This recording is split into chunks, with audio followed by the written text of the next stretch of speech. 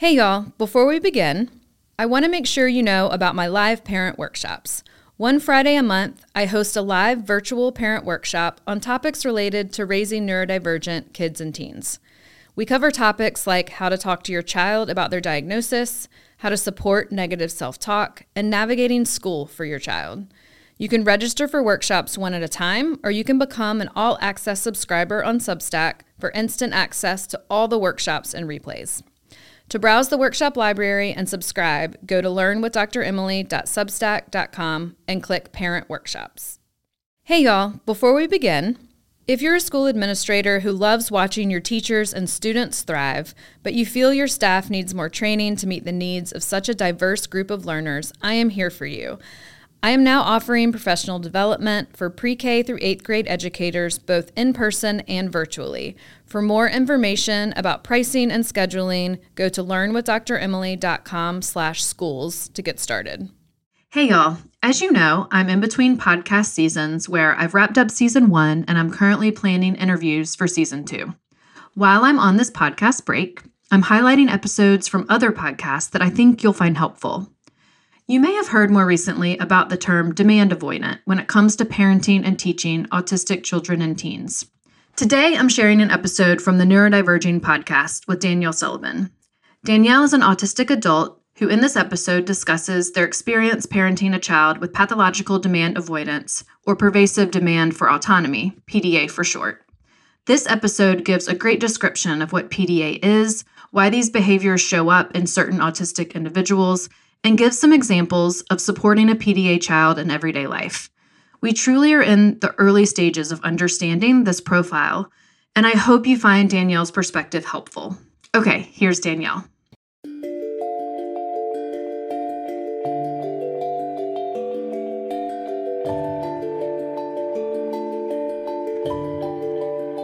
Hey everybody, thanks for coming back to the Neurodiverging podcast. My name's Danielle Sullivan and I am your host.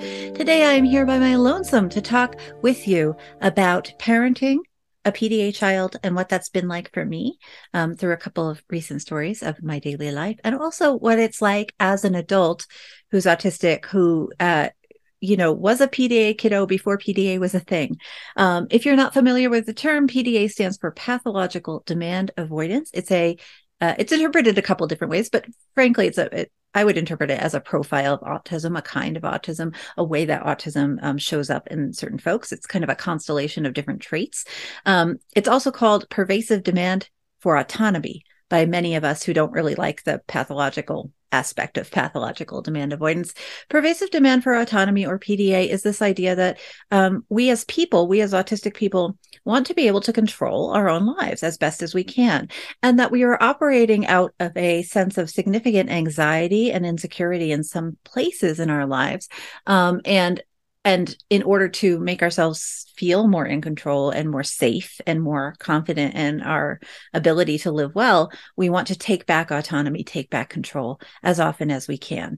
In many cases, when you have a child with a PDA profile, you end up with a kiddo who looks resistant, looks like they don't want to work with you, looks like they don't want to do anything you ask for, retreats a lot, argues a lot. There's all different ways this can present. So as a parent coach, this is something that folks come in with pretty often. So I see this profile a lot, both in children and in adults.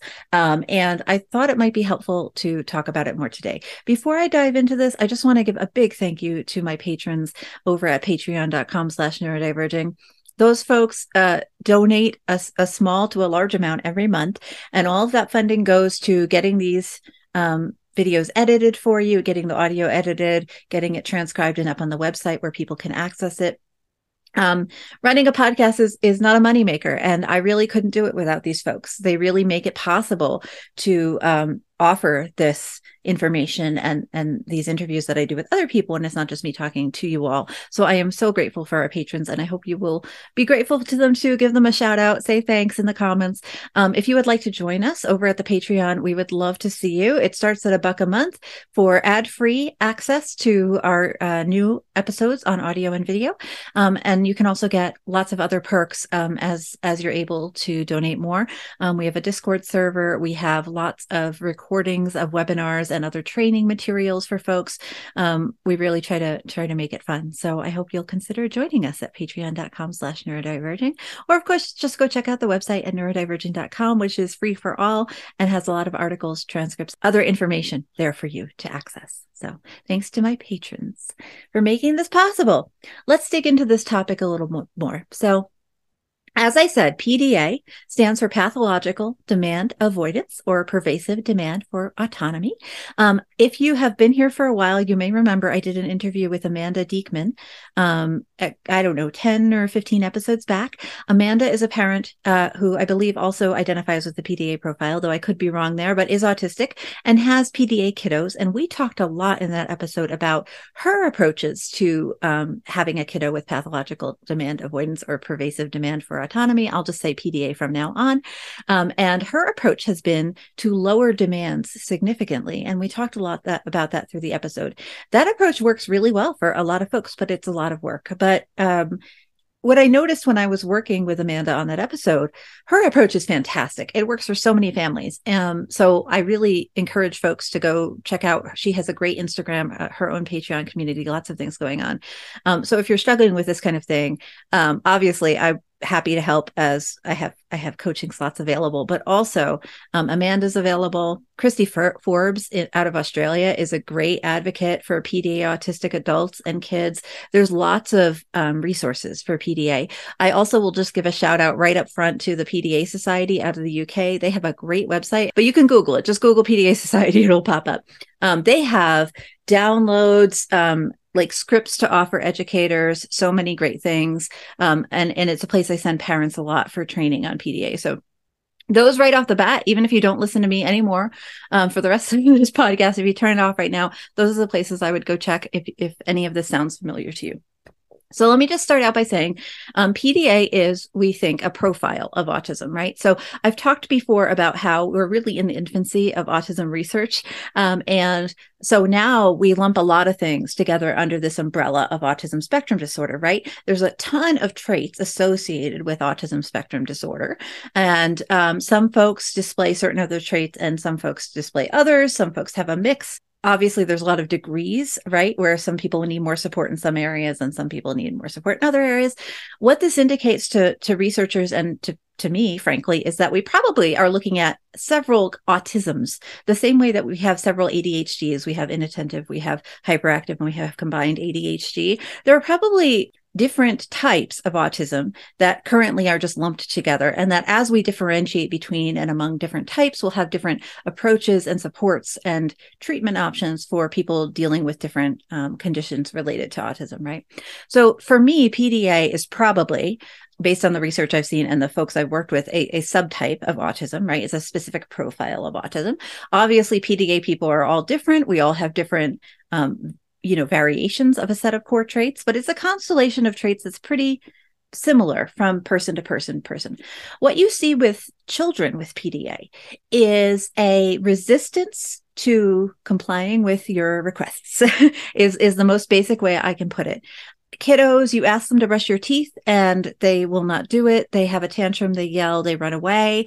You ask them to pick up their stuff and they pick a fight with you about something unrelated, or they throw things.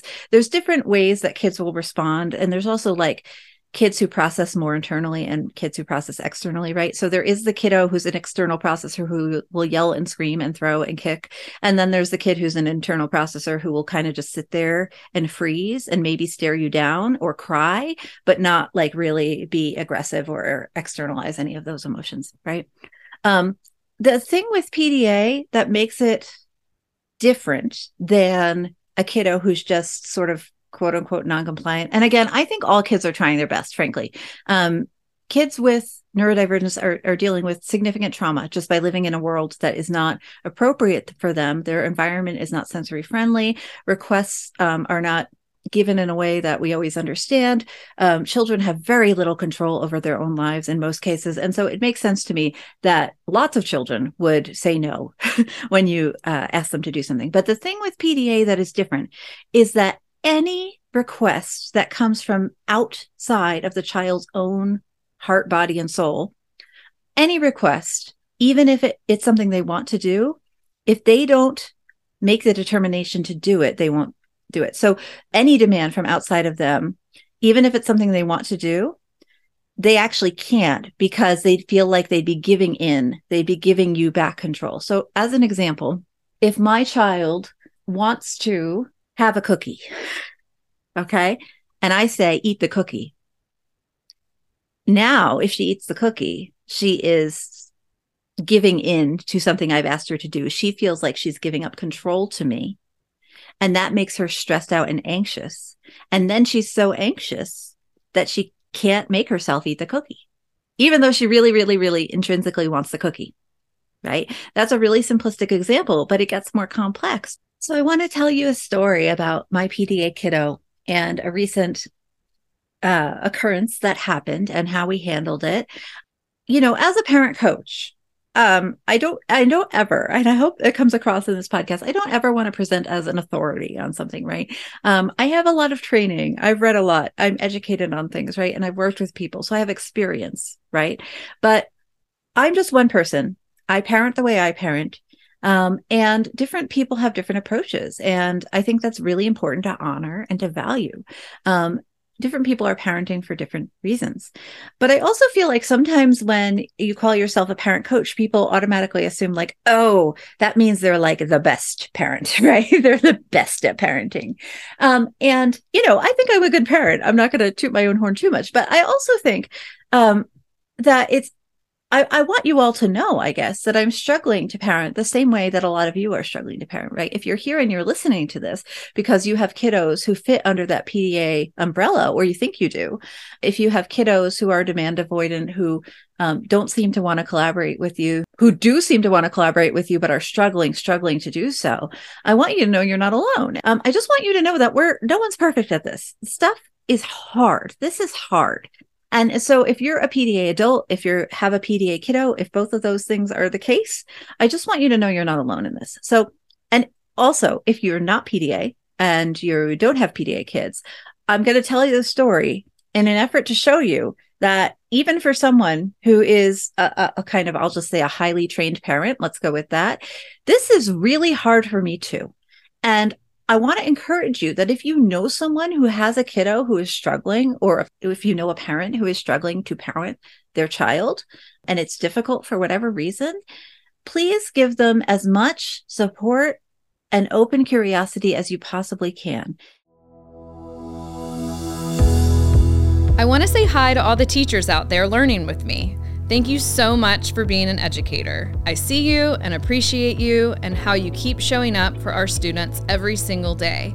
In my work as a school psychologist, I know that it helps to have a way to stay organized when thinking about your students' needs. That's why I created 2 free resources for you. The regulation roster helps you notice how your students seek emotional regulation and keep track of it. And the reframing behavior worksheet helps you problem solve emotional dysregulation when it happens. For these free downloads, go to learnwithdremily.com/roster or learnwithdremily.com/reframing behavior to get started.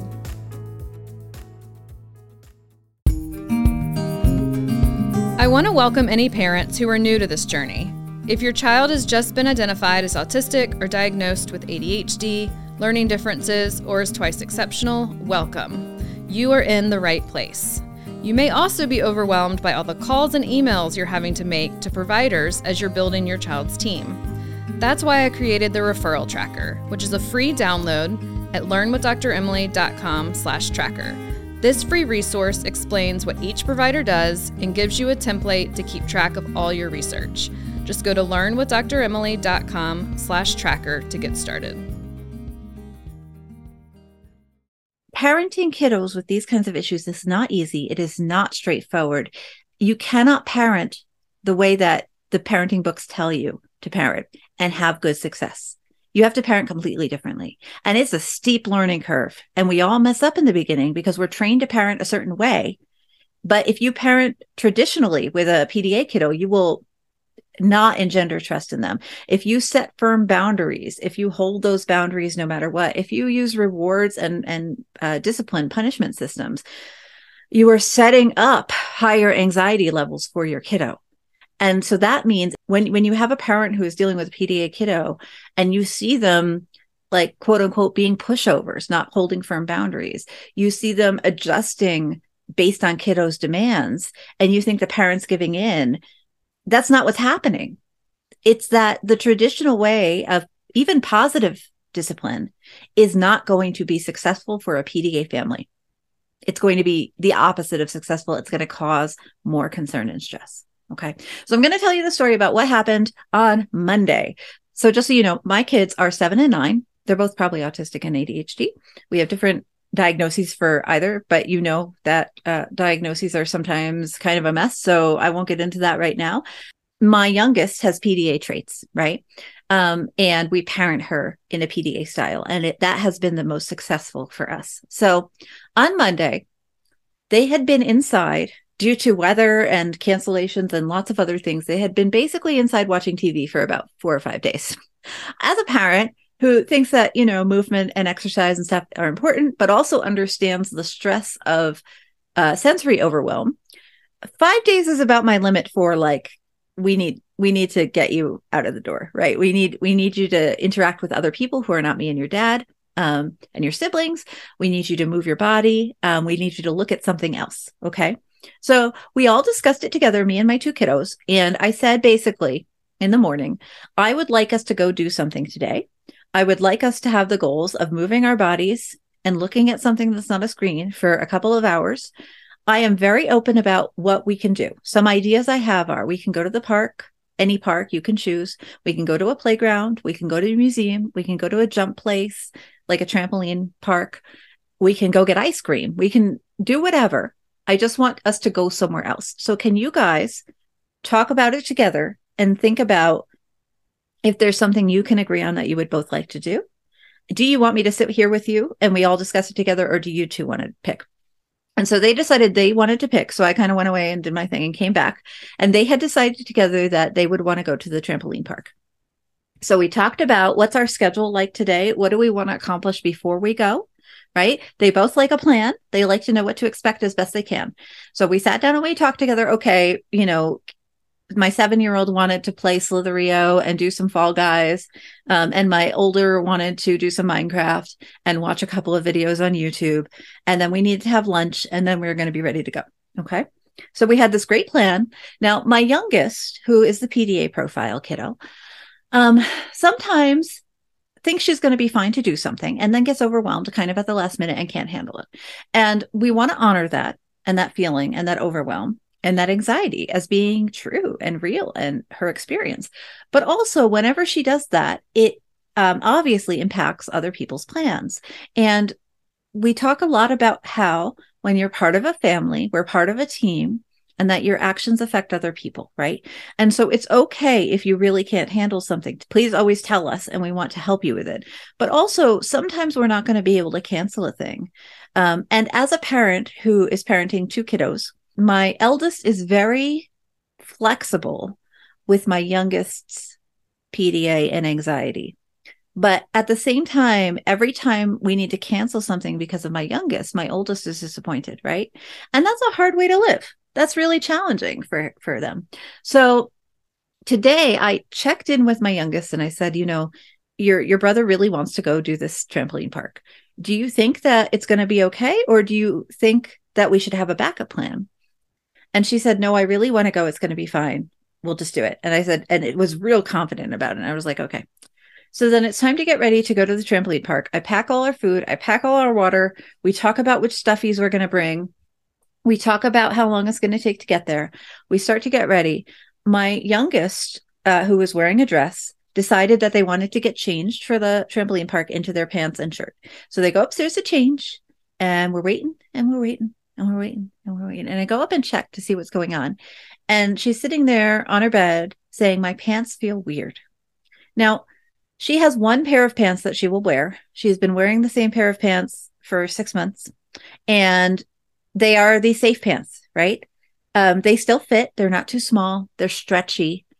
And so I said, I hear you that the pants feel weird, but I also know that you wear these pants twice a week and they're fine every other time. So do you know what's different today about the pants or about how your body feels? And she said, no, I don't know. But the pants feel weird and I don't want to move in them. And I said, okay, I think my idea is that your body just needs to get used to the pants. Do you think we could try to go downstairs in the pants and give your body a few minutes to get used to how the pants feel? And she said, I want to try that, but every time I move, the pants feel weird. And she was just stuck on the bed for like 20 minutes. And I sat there with her and we talked about it. Meanwhile, my son is downstairs listening and going in his little brain, oh no, the trampoline park's going to be canceled. We're not going to be able to go. And I could hear him trying to like do his deep breaths and stay calm because he was really excited to go. And now his sister can't move off of her bed because her pants feel weird, right? Now it's really, I just kind of going to editorially interject here and say, I know as a parent saying that for a lot of you listening, I mean, some of you will be like, yeah, I know what weird pants feel like, and that sucks. And, you know, and some of you will be like, this is a tiny problem. Clearly, she's just making an excuse, right? Or clearly something else is going on. The thing with PDA and sensory overwhelm and all these things is that she was really stressed out. She was anxious about the trampoline park. There were other things going on. And I'll tell you what we figured out it was later on in the story. But in this moment, her concern about her pants feeling weird was the main thing blocking her from being able to move forward. And it wasn't that she didn't want to go to the park. And it wasn't that she didn't want her brother to have fun. And it wasn't that she wanted to like fake me out and make me work really hard to convince her. See, she certainly didn't want to be threatened or bribed into going. The problem was that her pants felt weird. And when you have a very sensitive nervous system, pants feeling weird can be the thing that takes up all of your energy and all of your internal space to the point that you literally can't think past it. You certainly can't move past it. Okay. The thing is, though, of course, that we're a family of multiple people. And sometimes you can work your whole day around one person's pants feeling weird. And some days you can't. And this was a day where I was really stuck. I'll admit it. As a parent, I was really stuck on this idea that they had to get out of the house today. And that's on me. But I also was taking on this stress about my son's feelings and sort of struggling with the idea that he was always going to have to make sacrifices because of his sister's anxiety, right? And as a parent, that's really hard. And I'm just going to give myself grace for that and say, I don't know that I acted my best. I certainly didn't act my worst. Maybe there was a better way to handle this, but I really felt pulled in multiple directions between wanting, the best for them, their welfare, right? For them to get exercise, for them to try new things, for them to get out of the house, for them to see other kids. My son's welfare and his excitement in wanting to do something. And then my daughter's welfare in the extent of her anxiety and stress and sensory response in that moment, right? And that's a lot of different directions to be pulled. And I just want to say that parents of PDA kiddos themselves and their siblings, the whole family, are constantly pulled in 3 or more different directions because we are actively trying to manage a lot of different expectations, a lot of different goals, and the reality of sensory and anxiety overwhelm. Okay. So basically what happened is that we sat on the bed for 20 minutes and I eventually was like, kiddo, I hear that the pants are a struggle. I really think what's happening is that your body needs some energy. And I wonder if we could make it down the stairs and just eat something, right? In my house, our basic rule that, the kids call me on all the time, I call their dad on, we all call each other on it, is if you are grumpy, eat something, drink something, pee, right? Those are your 3 things. After that, we have, a couple other rules, like go look at some sun, pet the cat, right? Take a nap if you want to, right? So there are a couple things you can do, but it's always eat, drink, pee. Those are our 3 things. So I said, do you think, you need to handle any of these things? And she said, well, I could try to eat. So we got her downstairs It was a struggle, but she made it. She sat down on the couch, which is like her safe place, and I brought her some food, and she ate the food. And she said, I think the pants are a little better, but I still don't like the way they feel. I still feel really stressed about going. And I said, okay, I feel like we promised your brother, and I feel like we need to try. And if we go there and you don't like it, you do not have to play. But I think we agree, like we made a commitment, right? And again, I was stuck on this idea. So I had my own stuff in there, right? And I'm not trying to say this is the way you should handle it. I'm just saying this is what I did. Okay. So don't take this as a parent coaching session. Take this as this is what Danielle did in this moment. And it may or may not have been for the better. You can decide yourself, right? So I said, I was trying to kind of set a boundary kindly and firmly, but also with respect for what was going on for her. And I said, I understand if you don't want to play, and I understand if you can't be there for a long time, but I think we need to try. I think we need to go. I also think, and this is based on kind of her history, I said, I think if you can get in the car, then once we're there, you'll be fine. I think it's the transition from home to car that's hard for you. And we've talked about this before. So she had that kind of script in her head of like, that we have lots of evidence from other things that like once she's in the car, she's okay. It took her an hour to get from the couch to the car. It's like 20 feet. We took a couple of steps at a time. She kept getting overwhelmed. I tried to sort of help her by putting her stuff in the car first. So she had like a motivation to get to the car. Like, your stuffies are in the car. They're waiting for you. You do want to try to make things fun and gamified, because the more pressure you put on the situation, the more stressful it is, the more anxious the PDA kiddo gets, or the PDA person gets. Right.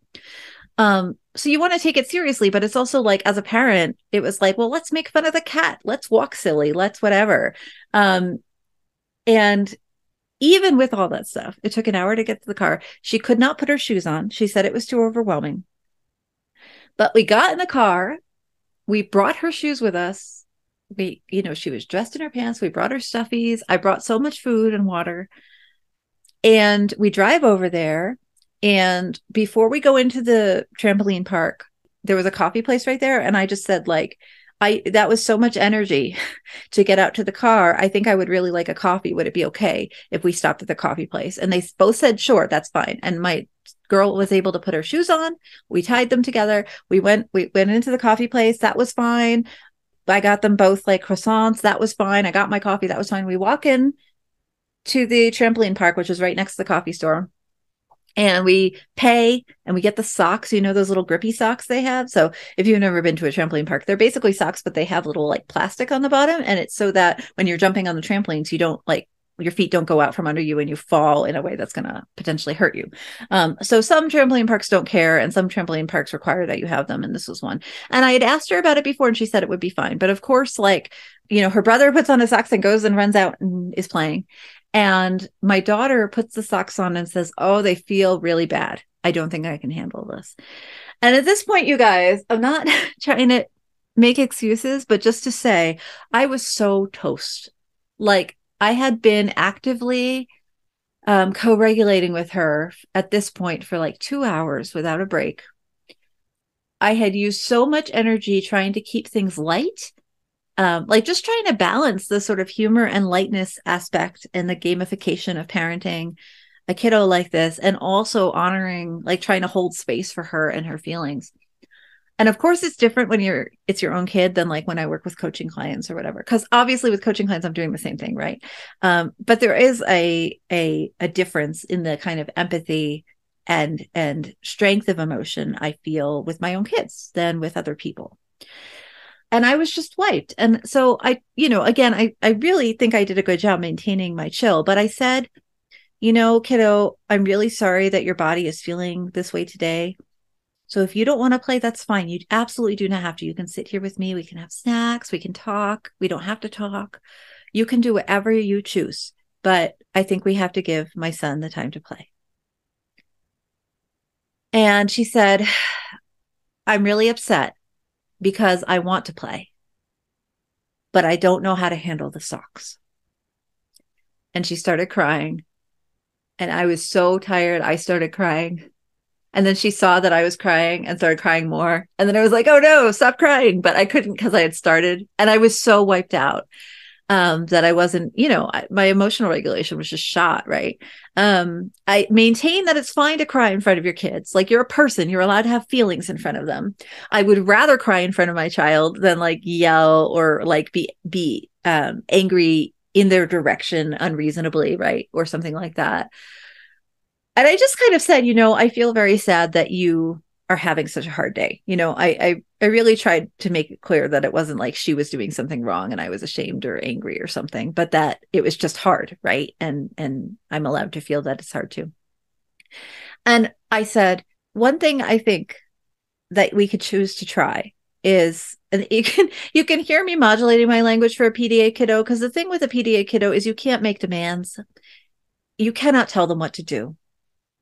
It will never work. It will never work. I can give you lots of resources on why this is the case, but for the purpose of this conversation, I'll just say you need to leave as much wiggle room and be as indirect in your suggestions as you possibly can for a PDA person to be willing to, not even willing, because it's not like that makes it sound intentional. It's not intentional, but for them to be able to grab onto what you're saying and make it happen. So I said something like, I wonder if one thing we could try is, can we think about if there's anything else that's bothering you, or that's maybe making your body feel uncomfortable or making your feelings feel bigger today? And she was like, I don't think so. And I was like, okay. And then I needed a break. So we sat at the little table and I took my phone out and I answered email for like 10 minutes because I didn't know what to do, because like her brother was playing and that was great. Like, I was at least like, one child is getting some exercises out of the house, is moving around. You have to take your wins where you can get them. And she kind of just sat next to me and she wasn't like actively upset. I guess she was like passively upset, right? She was like not happy. She wanted to go play. Obviously the socks were bothering her. Her pants were still sort of bothering her. But after like 10 minutes of processing time, do you know what happened? She turned to me and she said, hey, Mom, I have an idea. And I said, what's your idea? And she said, I think maybe I didn't drink enough water today. And my brain was like, of all the possible things, I was expecting there to be some kind of emotional like background, like she and her brother had a fight about something, or she saw something on TV that like she had to process, whatever. I thought there was some kind of emotional block, and that was what was causing all this like my socks, my pants stuff. She goes, usually when I get up in the morning, my throat is really dry and I have a bunch of water. But this morning I woke up too early and my brother wanted something, and so I didn't have the water. And I'm thinking about it now, and I'm wondering if maybe I didn't have the water and that's why everything's really hard. And I said, okay, really good thinking. I would not have considered that. Would it help if we got some water now? And she goes, yeah. And I said, okay. So I hand over her water bottle, which I had brought. She had full access to it in the car. She had access to it the entire time we were sitting there. But she's an autistic person like her mother. And so she didn't consider like, hey, I might be thirsty. That interoception piece is really hard for a lot of us. She had to actively think like, what does my body need? Oh, it needs food. I fed myself. Oh, it needs to pee. I peed already. Oh, it needs to drink. Oh, I didn't drink. Right. And it took her that processing time to do it. But she's 7 though. She's 7. And she sat there and she thought of, I was so proud of her once I got over the initial sort of shock of like, oh, she's thirsty. She sat there and she drank, my friends, about 30 ounces of water. I had to refill her water bottle twice. And then she sat there for 5 more minutes. And then she said, I think I could handle the socks now. And I said, awesome. Do you want me to help you? And she said, I'm going to put them on and see. And she put them on and she walked up the stairs to the jump and she ran out to play with her brother. And then she played for 3 hours. 3 hours. 3 hours. I will say by the time, so first of all, extreme relief from me, right? Like, okay, 1, my kiddo is not broken. 2, the pride in the fact that she at 7 could say, I'm having this This is the thing. I thought about it proactively, and this is the missing piece. It's that I'm thirsty, right? That's like, I mean, I still have bad hunger and thirst cues. I have bad sleepy cues. I really have to work to make sure that I am hydrated, fed, and slept, right? She's learning at 7 what it took me till like age 30 to set up for myself. So, of course, extreme pride, but also this exhaustion of like, if I had asked her that question 3 hours ago when we were still home, maybe the whole day would have been better. I mean, maybe not. Like, I don't know what she needed to get to the point where she said, oh, maybe I'm thirsty, right? Like, maybe it was just going to happen at that point regardless. But also part of me was like, as a coach, right? Coaching is about asking the right questions. And I was like, oh, what if I had just asked her prior to the whole pants issue even? What if I had said, is there anything you need to do to make your body feel better before you get dressed? Right? Would she have been able to sit and process and say, oh, I think I'm thirsty? And could we have gotten out of the house with that much less trauma and exhaustion and anxiety from everybody? I don't know. It's a mystery. Like, no one knows, right? And that's why I'm saying, I think there are some things. If I had been given this example from a client and I was looking at it, I think I could definitely pick out some things that I did well as a parent. I can also certainly pick out some things that I did not do well as a parent, right? And that I might do differently had I different energy or any kind of warning that the thing was going to happen. The thing is, it had been a beautiful morning together. We had talked well. She had been, quote unquote, compliant. She had eaten. She had gotten dressed, right? She fed the cats, which is her choice to do. It's not a demand that I make upon her. She had done a lot and she'd been having a really good day. And I didn't really have any warning that this anxiety was going to pop up in the middle of the day, except that often it does. But her experience of her body is so different than mine is, that I'm not always able to observe the trend of when things will pop up and when it's fine. And it can change like so fast. It can go from fine to, gale force wind anxiety in a minute flat. And even as a parent and as a trained coach, I mean, I trained in autism and ADHD coaching for this child. Really, like I did it for myself. I did it for my son. I did it for a lot of things. But one of the main motivators was this kiddo needs one-to-one support all the time. And the best way as a parent that I can offer that to her, and it was luckily within my reach at the moment, is to get this training myself, right? And be here with her and offer her those behavioral interventions and support as I can. And I'm so happy I did it. And it has really improved a lot for us as a family, significantly. I was a I was a gentle parenting advocate, but I was a conventional parent for my first kiddo. And it was really with my daughter that I learned this sort of PDA approach and the low demand approach. Amanda Diekman calls it low demand. My approach is not exactly the same as Amanda's. We share a lot of similarities. In some ways, it is a low demand approach. In some ways, it does not. But this idea that we are collaborative and we are democratic. We make decisions together. My child has the same amount of power in our decision making as I do. I have more experience, right? And I can use my experience of my life and my things that I've learned throughout my life as examples for my kiddos. But I don't have more power than them in almost all cases, right? Because that's just not going to be successful with PDA, right?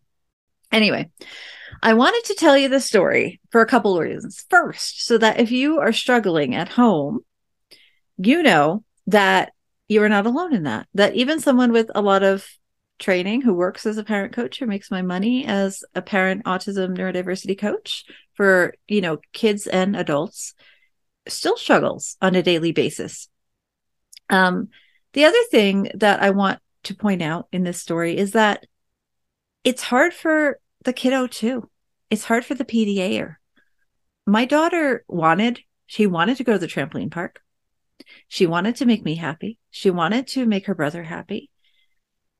She wanted to contribute to the family in any way she could. At the same time, her anxiety was so significant and her sensory overwhelm was so significant that those things eclipsed her ability to be collaborative, right? She's not doing any of this stuff for any reason except she's highly stressed out. She has a dysregulated nervous system to the extreme, right? Whether your kiddo or your family member or your autistic friend is PDA or not is something you should talk about with them and a medical professional. But I will say that a lot of the families who come in my doors when they're looking for a parent coach, when they have kiddos who've been diagnosed autistic, who report that their kiddo is troublesome or challenging or doesn't listen, won't do their homework, won't follow directions, won't eat dinner at the table, those kiddos are not being disruptive on purpose. Hardly ever, ever. Kiddos who are not listening, not follow directions, are rude, are, dismissive of parents, whatever. These are stressed out, anxious, dysregulated, and sometimes traumatized kids. They need a different parenting approach than the ones you were taught in school. Certainly different than the way your parents parented, but also probably different than the way that your doctor is telling you to parent or your therapist is telling you to parent, right? The traditional positive discipline, rewards and punishments, go to your room when you do something bad, right? Don't play video games until you take out the trash. That kind of parenting works really well for a neurotypical and some autistic kids. It worked fine for my first son, right? Who is autistic and ADHD. It works fine for him. I prefer the collaborative democratic approach to positive discipline approaches. But I'm not going to say it doesn't work for a lot of kids and a lot of families. And if it works for your family and you're happy with your outcomes and it's promoting your values and dispensing them through your family, then that's what we want, right? But if you're trying positive discipline, you're trying to do what the books say to do, right? You're trying to do what your therapist says to do, and it's not working, and you're still seeing a lot of resistance from your kiddo or your teen or your young adult or whoever, it might be worth looking at PDA and looking at some different approaches to helping your kiddos through that. I really appreciate you being here with me today and listening to my somewhat rambling story. I really hope it was helpful to some of you. I'm just going to say that, I do have family coaching slots available. We are starting another round of our collaborative parenting 6-week group coaching program pretty soon. So there's a link below if you are interested in that. I encourage you to fill out the interest form and I'll get in touch and we can see if it's a good fit for you and your family and what's going on. It is designed to help you learn collaborative parenting techniques and democratic parenting techniques, which are very supportive of basically all kinds of families who are willing to make the change, who are willing to understand how to work with their children as a team and not just kind of fall back on traditional parental authority for the sake of having authority, right? If you're in a place where you're ready to try something new, where you are aware that what you're doing is not working and you're willing to try something new, and especially if your kiddos are neurodivergent or you yourself are neurodivergent, the collaborative parenting coaching program might be a really good fit for you. I'm also offering a webinar pretty soon. There will be a link below on kind of practical approaches to parenting for PDA. So if you liked this episode and you feel like you want more practical information on how exactly do I enact this, obviously the group coaching program is a great way to do that. But kind of step one might be to go to the webinar, right? And see if it suits you. So information on the webinar down below. It's happening pretty soon. I hope you can join us. It's low cost and all the funds raised from the webinar go into our scholarship pot for low income coaching clients who need that support. So I appreciate your support with that. And I hope you'll come even if you aren't interested in the group coaching course. And thank you so much for being here. If you found this episode helpful, will you do me a favor, please? Will you subscribe on YouTube or on your streaming platform, wherever you are listening or watching this? Will you please hit the subscribe bell? It really, really helps. If you really liked it, could you leave a short review on Apple or some other podcast rating system? That also really helps other people find this. And if you really liked it, you can become a patron at patreon.com/neurodiverging or go to neurodiverging.com/donate to find out how you can donate money or time to this podcast and everything we do at Neurodiverging. We couldn't do it without your support, and we really appreciate it. I hope you all have a beautiful day. And please remember, we are all in this together. You, your whole family, me, and everyone in the world.